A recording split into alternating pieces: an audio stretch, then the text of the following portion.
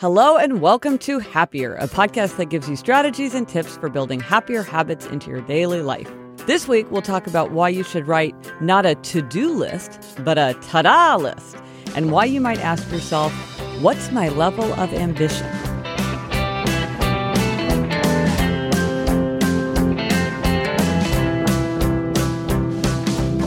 I'm Gretchen Rubin, a writer who studies happiness, good habits, human nature, and the four tendencies.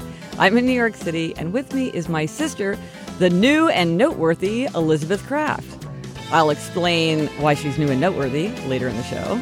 That's me, Elizabeth Kraft, a TV writer and producer living in LA. And today, Gretchen, I am calling in from a landline in my office. So if the quality isn't great, apologies. Having some technical difficulties.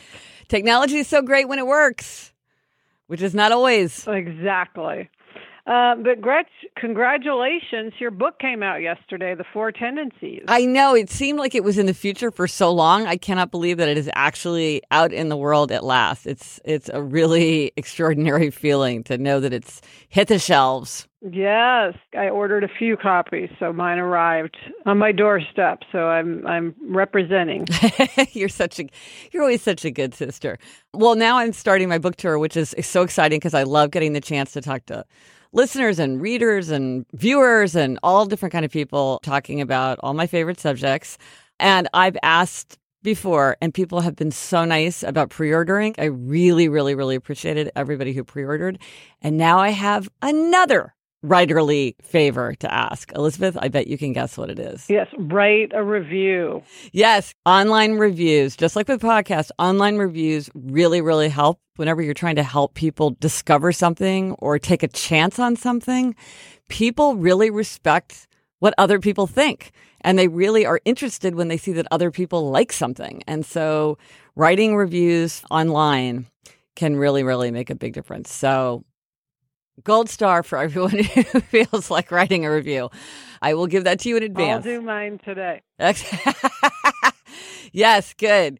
Use your real name, Elizabeth. I usually will never read reviews, but I will look to see what your review is. You can take a screenshot. You can take a screenshot and send it to me. I'll get a big kick out of that. Okay, I'll do that. And speaking of books coming out, Chris Guillebeau's book, Side Hustle, is coming out. On the Onward Project, it's this family of podcasts that I started called the Onward Project, all about how to make your life better. And Chris's show, Side Hustle School, is one of those podcasts. It's so good. I love listening to it. Yes, it's addictive. It is. And it's daily, so it really can be addictive. And Chris has this terrific book, Side Hustle, which is all, spoiler alert, about side hustles. Chris argues that having a side hustle can help you feel more powerful, more secure. It gives you more money, which gives you more security, but it also gives you more freedom. Yeah, Chris's book is all about creating a new source of income without quitting your job. It's for anyone who's busy and doesn't have a lot of time, but who would still love to get paid for something they create. And the book includes a step-by-step process to starting your first or your fifth income-generating project. It's one step a day for 27 days, or you can also complete it at your own pace. Whether you struggle with having ideas or making those ideas happen, this book can help.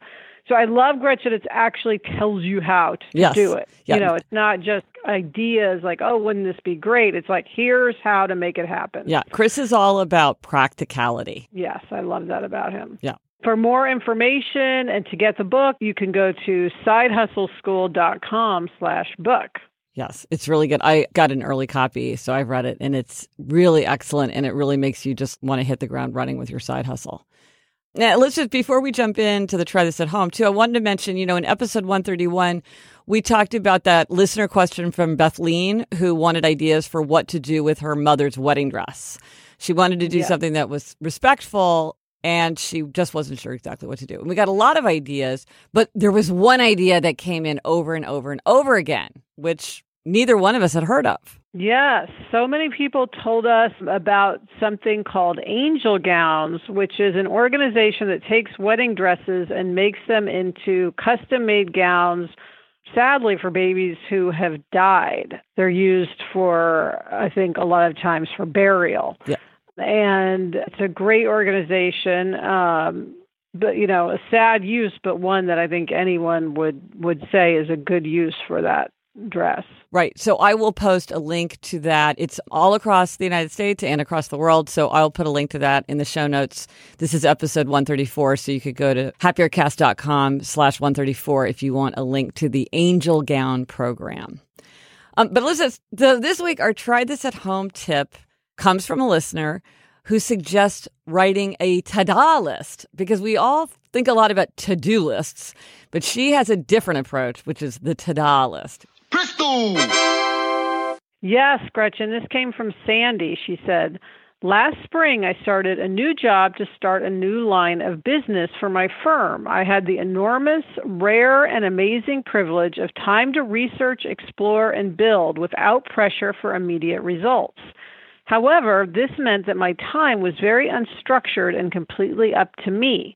After working for years in very high-paced, high-intensity jobs, this was a big change. For several weeks, I felt like I wasn't accomplishing anything, even though I was making my way through market research and following the trails that I needed to. So Friday afternoon, as I was winding up for the week, I decided to write down everything I had done that week, and I was amazed at how good it felt to look back and realize there was substantial progress, even if the final payoff isn't clear yet. I've been doing it every Friday since, and I call it my ta-da list, as in, ta-da, look what I've done. This will have an added benefit of being a chronicle of things I've done when it comes time for a performance review in the future. I've also found this works well at home. While I have various bigger life goals and projects and things, it's sometimes discouraging when you make a nice list of important things to do and then life gets in the way. If I list all those things that I do just because they are part of life at the end of the week, I can say to myself, wow, no wonder that other things didn't happen. You were clearly very busy. So I love this ta-da list. Yeah, well, first of all, I love that it's such a close to-do ta-da. Like, that's brilliant. I love a great phrasing for something. And this is great because it sort of flips the to-do list on its head. It's also a list of accomplishments, but, not things that you need to do, but things that you've done. And I can see that for some people and in certain circumstances, this could be so helpful and so powerful and really energizing, just in the way that some people find to-do lists really energizing. A ta-da list could be very energizing. Yeah, I think for me, this would be great right now because, I've talked about how Sarah and I, my writing partner and co-host of Happier in Hollywood, are doing so many different things right now that sometimes it feels like we're never getting anywhere on any one thing because it's like we're going in this direction, then this direction, then this direction. And so I think this would be good to see at the end of the week, we actually did stuff on every project, and have that feeling of accomplishment. Well, I know, because there's nothing worse than that day where you feel like you've been working, and nothing gets crossed off the to-do list. Like, nothing gets fulfilled. And then every once in a while, you have those ecstatic days where, like, every once in a while, I have a day where, like, several things that have been taking up time all come to a close. And so you just have this immense feeling of sort of things being finished or crossed off. But before you get to that ecstatic point, it's good to remember that you are getting things accomplished along the way. You're just kicking the ball that much further down the road. You're not going to get it all the way to the end at once. Yeah, and I think part of what's good is, like, I know for me, I can get really burnt out feeling if I just feel like I'm treading water. Like, it's like, why am I just treading water? Nothing's happening. So if I feel like there's progress, it's very energizing. Right. Like you're saying. Well, and you also don't beat yourself up for thinking like, I'm just spinning my wheels. I'm not getting anything done. You're like, no, I am getting things done. Especially if you're working on a bunch of different things at once. Yeah. Because maybe you feel more scattered or like your energy doesn't seem as focused. So it seems like you're doing less. But that's just how your work is structured at the moment. Yeah, well, like for you, Gretchen, remember you gave yourself a demerit about your book because you didn't feel like you were doing enough to sort of get the word out and get people to pre-order. And a to-do list would have been good to see all the things that you actually had been doing. That is an excellent point. And by the way, several people emailed me to say that they had specifically pre-ordered because of the premortem. So thank you that worked. But you're exactly right. And that's a good example of how the strategy of monitoring, which is one of the 21 strategies of habit change that I talk about, can actually make people feel better. So the idea of monitoring is that when you know how much you do something, you tend to automatically start behaving better or sort of more the way you wish you did, whether you're monitoring how much sleep you get every night, what you're actually eating, how many steps you're taking, how much money you're spending every day. When you monitor, people start to just sort of unconsciously, they tend to start doing a better job. But what's true of monitoring often is that people sometimes don't realize how much they're doing. Like if you're constantly beating yourself up thinking like, oh, I don't spend any time with my kids. It could be that the strategy of monitoring would help you see, wait, I do spend time with my kids. Or maybe I don't do it this way, but I do it this other way. Or maybe I'm just not realizing how much it adds up over the course of a week. A to-do list, if you put that on your to-do list, you're going to get that feeling like, oh, I remember all the things I did. It's going to help me not beat myself up too much. Yeah, and also, Gretch, we can't have any conversation without me mentioning reframing. Yeah, your specialty. I'm all about reframing. Yeah. And this is definitely a reframing technique. We're saying instead of stuff you have to do, it's like, yay, look at me, it's stuff I've done. Yeah, it's very positive. It's reinforcing. And it's also probably really good for rebels because, as we've talked about, rebels often resist to-do lists because they don't like being told, even by themselves, what to do. But when they're reminded of what they've done, it's that call to identity that is so powerful for rebels. This is the kind of person that you are. This is how you like to spend your time. This is what you choose to do. Look at what you can accomplish when you put your mind to it. This to-do list is just like a celebration of everything that you can do when you decide you want to do it. And so I think it works for everybody, but it might be particularly powerful for rebels. Yeah, and I mean, for an obliger like me, I love having positive reinforcement. And, I could even feel, accountable to my to-do list, like, oh, I want my to-do list to be full of things. So let me get them done now so I can write them down when I'm done. Exactly. And what I love, the last thing I want to say that I really love about the to-do list is that, a lot of times experts are like, this is what you should do. Everybody should make a to-do list. Everybody should set up their priorities for their day. The thing about productivity, it's like everything, like habits, like happiness, it's what works for you. All that matters is what works for you. If a to-do list is not working for you or it's not working for you right now, go to the to-do list. Maybe that's going to be the thing that's going to help you. I mean, and another thing she's saying here, she can use it as a tool for her performance review. She's got this great record of everything she's done week to week. She's not sitting down at the end of 6 months trying to remember it. She'll have this very, very specific, detailed thing week to week. So she's building something that's helping her in the short term. It's also setting her up for success over the broader term. And the key thing is that she's figured out what works for her. Yeah. So I think for everybody, it's like, does this appeal to you? If it does, give it a shot. Well, Gretch, I think we should have everyone Instagram a picture of their to-do list. Yes. Oh, I'm dying to see them. Yes. So I'm on Instagram at Liz Craft. What's your Instagram handle? With a shocking lack of originality, it's at Gretchen Rubin. Yeah, but I would love to see people's to-do lists. We'll do hashtag happier 2017 and we'll look at everyone's to-do list. Excellent.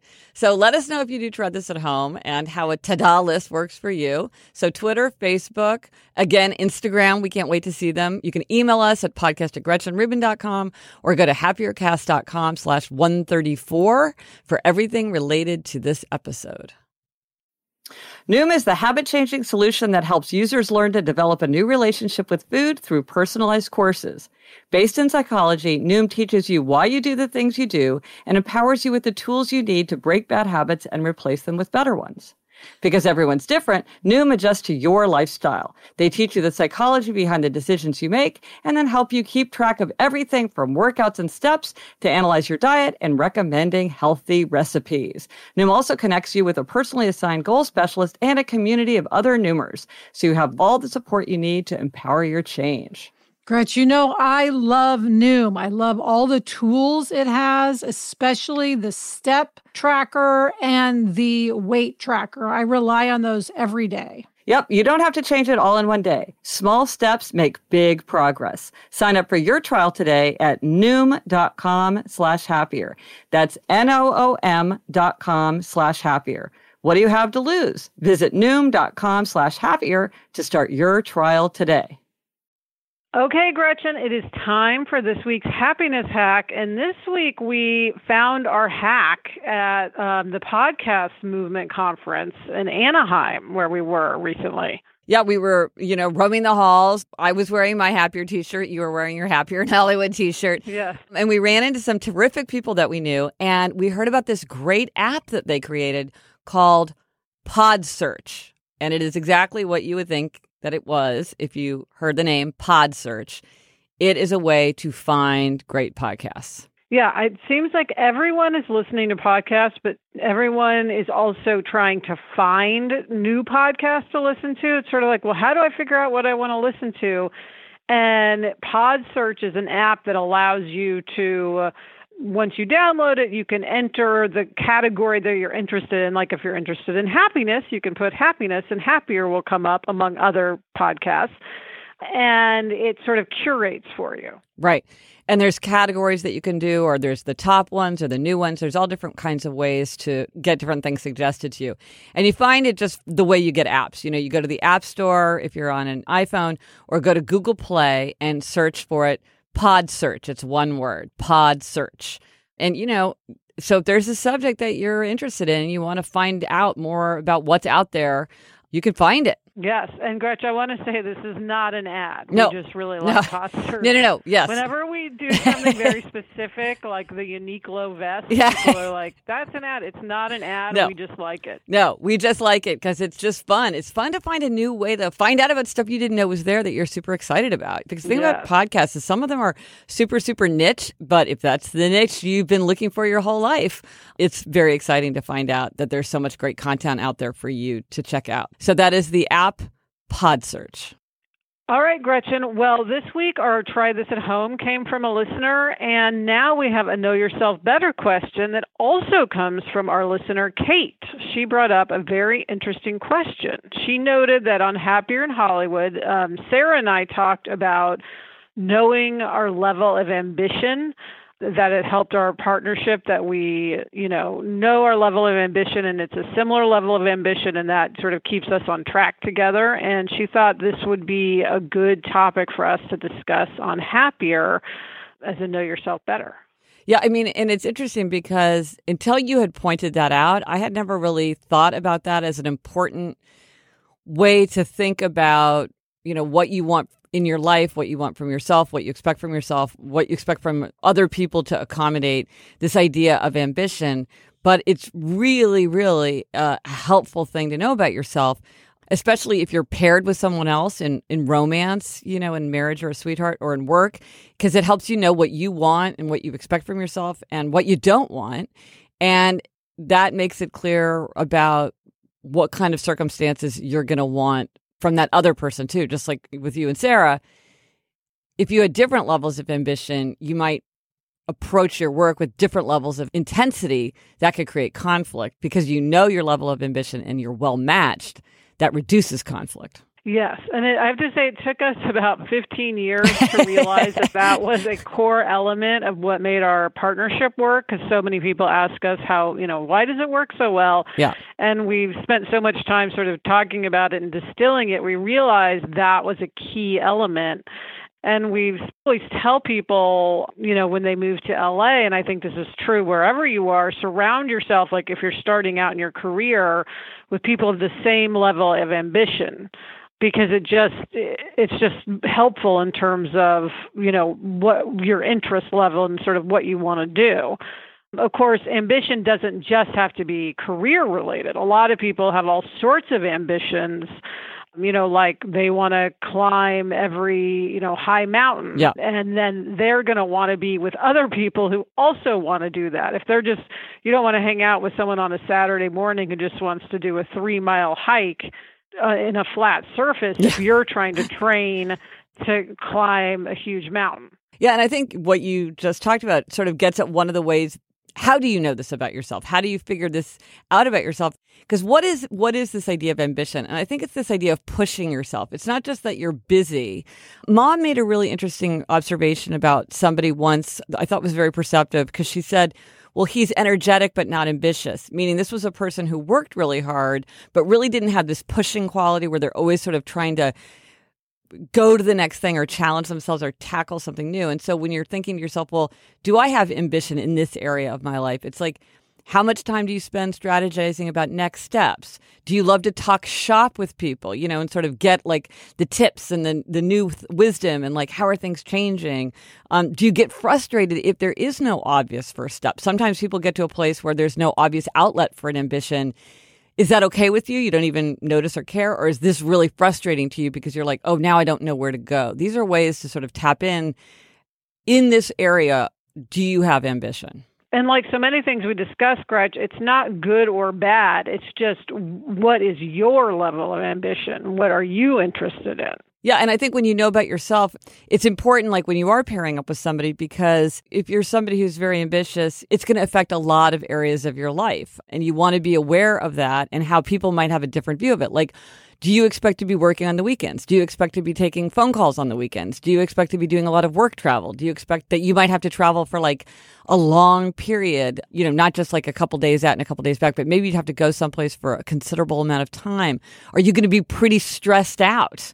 These are things that can come along with a person who feels a lot of ambition in a certain area. Are you going to want to invest in it? A lot of times if you want to move forward, there's things you have to buy or attend or learn or download or whatever. How does the other person feel about that? Are they ready for that? Are they going to accept that? Are they going to resist that? Because it's going to affect them. If it's affecting you, it's going to affect the relationship. It affects the relationship. That other person is going to have to grapple with it in some way. Yeah, Gretch, you may not be surprised to hear I have a Real Housewives example of where this exact conflict arose. This is why it's so profound. It applies to everything, the Real Housewives. Yeah. On the Real Housewives of Orange County, one of the husbands has gotten very into doing Spartan races. There's sort of those obstacle course races. And he's spending a lot of time training and a lot of time then going and doing these races. And his wife is very resentful that he has this ambition in his life to do these races. She doesn't like it. So right there, you go, okay, this is conflict over level of ambition. Right. So it's a really helpful thing to think about yourself, know yourself better. Again, it's not that it's right or wrong. It's just something to think about. And then as you're relating to other people, to remind yourself, it's not that one person's right and one person's wrong, but do we have different viewpoints on what's appropriate and why we would be doing certain things in a certain situation? Yeah, and I also think when you're looking for a mate, if they don't have enough ambition for you, that's also a problem, So it's not just if someone has too much and they're going to be gone all the time, but if you feel like they're not someone who has the same interest as you do in sort of pushing, yes, that could lead to a lot of conflict. Right. So it's just good to know this about yourself. And it reminded me, Elizabeth, of a great quote from a book that I read because you told me that you had enjoyed it, which was Lena Dunham's book, Not That Kind of Girl. Mm. And I don't know if you remember this part, but this was when she was talking about a period when she and two of her good friends were all working as sales clerk at a fancy children's clothing store in downtown New York City. They were just having a blast. It was like it was such a fun job for them. And Lena Dunham writes, "But ambition is a funny thing. It creeps in when you least expect it and keeps you moving, even when you think you want to stay put." Ah, very true. Very true. So that's how ambition is. It's that thing that keeps you pushing. So it's interesting. I'll be very curious to hear from listeners if this is something that they've reflected on or whether having the question in their mind brings clarity to themselves, their relationships with people at work, with people in romance. It's a very interesting question. So thank you, Kate, for highlighting that after listening to that Happier in Hollywood episode. Thanks, Kate. Okay, Gretch, it is time for a listener question, and I want to remind everyone they can leave us a voicemail question at 774-277-9336, or easier to remember, 77-HAPPY-336. Yeah, and this week's listener question comes from Eugenia. She writes, "I'm in need of wise advice related to receiving gifts graciously. My father-in-law gives me a potted flower a few times a year, usually every time we invite him to dinner. I adore my father-in-law and really appreciate this sweet gesture. The trouble is, I don't like potted flowers and would much rather receive cut flowers. Potted plants need watering, proper lighting, fertilizing, and all kinds of such care in order to thrive, and I have neither knowledge nor time nor inclination for such work. I, of course, do what I can to look after the plants, but I must be doing something wrong because sooner or later my potted plants become unhealthy, and I feel sad and guilty watching their slow decline. It's different with cut flowers because there's no expectation for them to last long, so I just enjoy their fleeting beauty. How do I get the message to my dear father-in-law about my preference? And should I? On one hand, he is 92, and although he is in good health, I know I will not be receiving his gifts forever. Maybe I should follow your long-standing advice to receive a gift in the spirit in which it's offered and enjoy my potted plants for what they are, signs of love. On the other hand, I think he just has the wrong idea, and it wouldn't be any more trouble for him to get me a bouquet instead. In fact, I know that he has the idea that it's bad manners to give cut flowers as a hostess gift, because the hostess then has to drop everything and put the flowers in a vase right away instead of serving the hors d'oeuvres. I don't see it that way, of course. For me, long-term care is much more burdensome. What do you think? Is there a good way to communicate my preference for cut flowers? Or should I avoid the social risk and try to get what I get and not get upset? Interesting dilemma. It is. I think it's a tough one. I think it's hard to tell someone, bring me cut flowers instead of a potted flower. It's just a hard thing to work that in graciously. It really is, because also if there have been years of potted flowers, then it's like, oh, okay, sorry about the last 15 years of potted plants. But I have a suggestion for her, Gretchen. Ooh, what's that? I think she should just give the potted flowers away to friends who do like getting them. So then she doesn't have to watch them die and feel bad. She can feel good giving some, because it is a nice gift. It is a nice gift. A lot of people would love to get that. Well, this is a great idea because she can enjoy the beauty of the flowers for the period that he's there and maybe one more day until she finds the next owner. And then it's that joy of, first of all, of giving a gift to somebody else, but then also putting something in the right hand so that it can go and live its proper role in the world because somebody has it who can make good use of it. And then she wouldn't feel all that guilt. It feels like what she doesn't like is she just feels bad about the fact that she's killing these plants, which, by the way, yeah. I totally identify with that. I would be doing it too. It just makes you feel bad about kind of your competence. And, it's sad to feel responsible for the death of a little innocent gardenia or whatever. I think that is a fantastic idea. Yeah, because I'm just like, he's 92. If he were 60, maybe, you'd go, well, this is another half century of getting potted flowers. But, he is older, and it just doesn't feel worth it to me to rock the boat. I think there is a possibility if her husband, if this guy's son was like with his father sometimes and was like, oh, let's get her cut flowers. I know how much she loves getting cut flowers or something. Maybe you could interject that idea into it, not in a way like, hey, I'm trying to redirect you myself, but maybe somebody else just plan. I had not heard this idea that you weren't supposed to give people cut flowers, but Elizabeth, you knew about that idea. Yes. A lot of people think you shouldn't bring cut flowers to someone's house unless they're already in a vase, so you can just set them down, because you don't want to make a hostess have to go find a vase, fill it with water, arrange the flowers, put them out. So yes, the father-in-law is absolutely right. that is the Emily Post way, is do not bring cut flowers. Unless they're in a vase. You can bring them if they're already in a vase. Yeah, it's interesting. But, I have to mention, Elizabeth, Eugenia alludes in her comments to episode 85 when we talked about the Know Yourself Better question. Have you ever been made angry or upset by a well-intentioned gift? Now, Eugenia is very explicit here that she does understand that it's a well-intentioned gift, and it's a very thoughtful gift. But I have to say, episode 85 is one of my all-time favorite episodes because that is where you were talking about giving your mother-in-law that electric pedicure device. And you were like, it never occurred to me she might take it as a hint. I have never laughed so hard in my life as thinking about that. Oh, my gosh. Oh, gosh. Listen, we played that clip a few times because it is one of my all-time favorites, but so we won't put it here. But at the very end of the show, if you, too, want to listen to that again, it will be at the very, very end of the show. So. Yes, we can never hear it enough. Yeah. So, Eugenia, I hope that's helpful. It's a good problem to have, as people say. It sounds like he really is very thoughtful and loving. And I think Alyssa's idea of passing it along to the next person is a terrific solution for everyone. Okay, Elizabeth, it's this week's Demerits and Gold Stars, and this is an even week, which means that it is your demerit. Yes. So, Gretchen, we talked about September being the other January, where you can sort of start over again. And my plan was that in September, I was going to start grilling because, as you know, we've been redoing our house, and part of that is we put in a gas line for a grill outside. The problem is, and here comes the demerit, although we have a gas line for a grill, we have not yet gotten the grill. And as you can imagine, not having a grill, we have not done any grilling. So I've completely and utterly failed on my mission to start grilling. Well, you know what I'm going to say. No, what?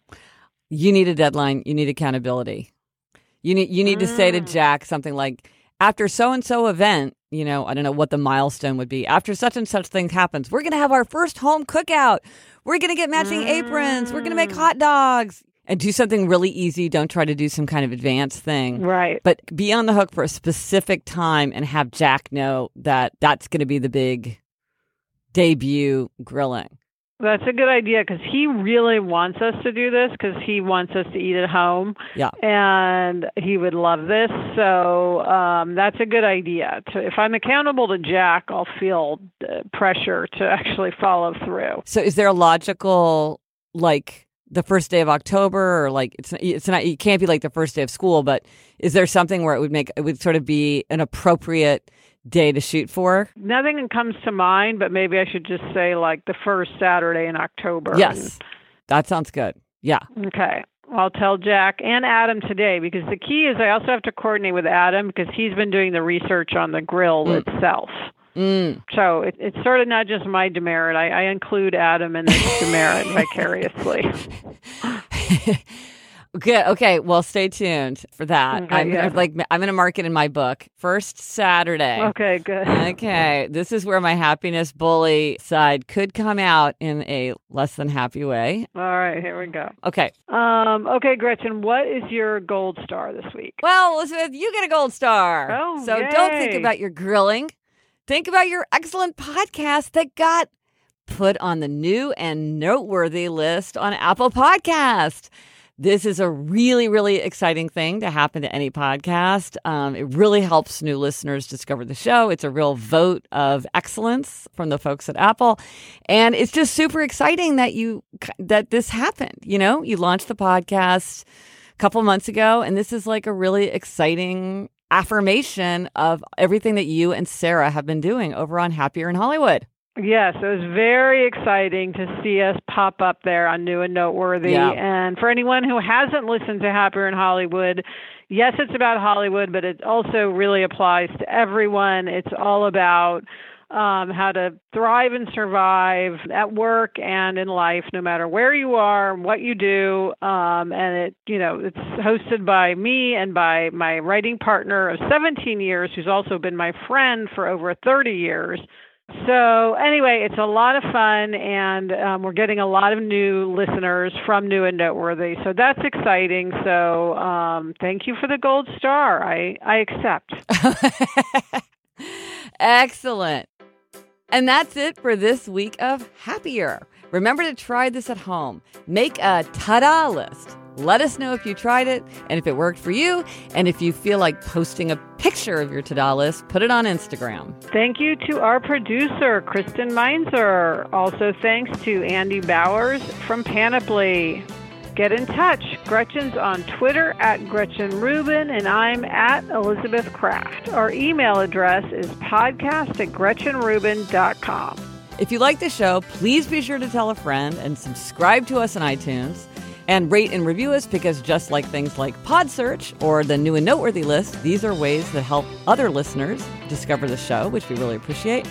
And the two resources for this week I wanted to remind you about. One is that there's the list of wedding readings and funeral readings that I've put together based on a bunch of listener suggestions. And you can get that. It's on happiercast.com/resources under this episode, which is 134. Or you can just email me at podcast@gretchenrubin.com and say if you want the wedding and or the funeral readings.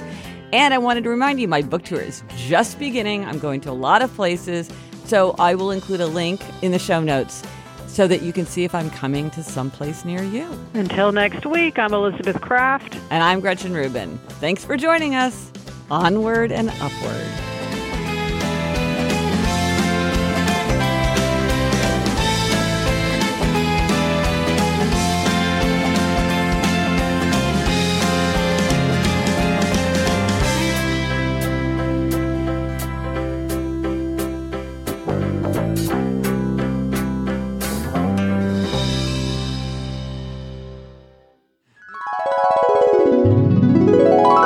I gave my mother-in-law, and I hope she didn't take it the wrong way.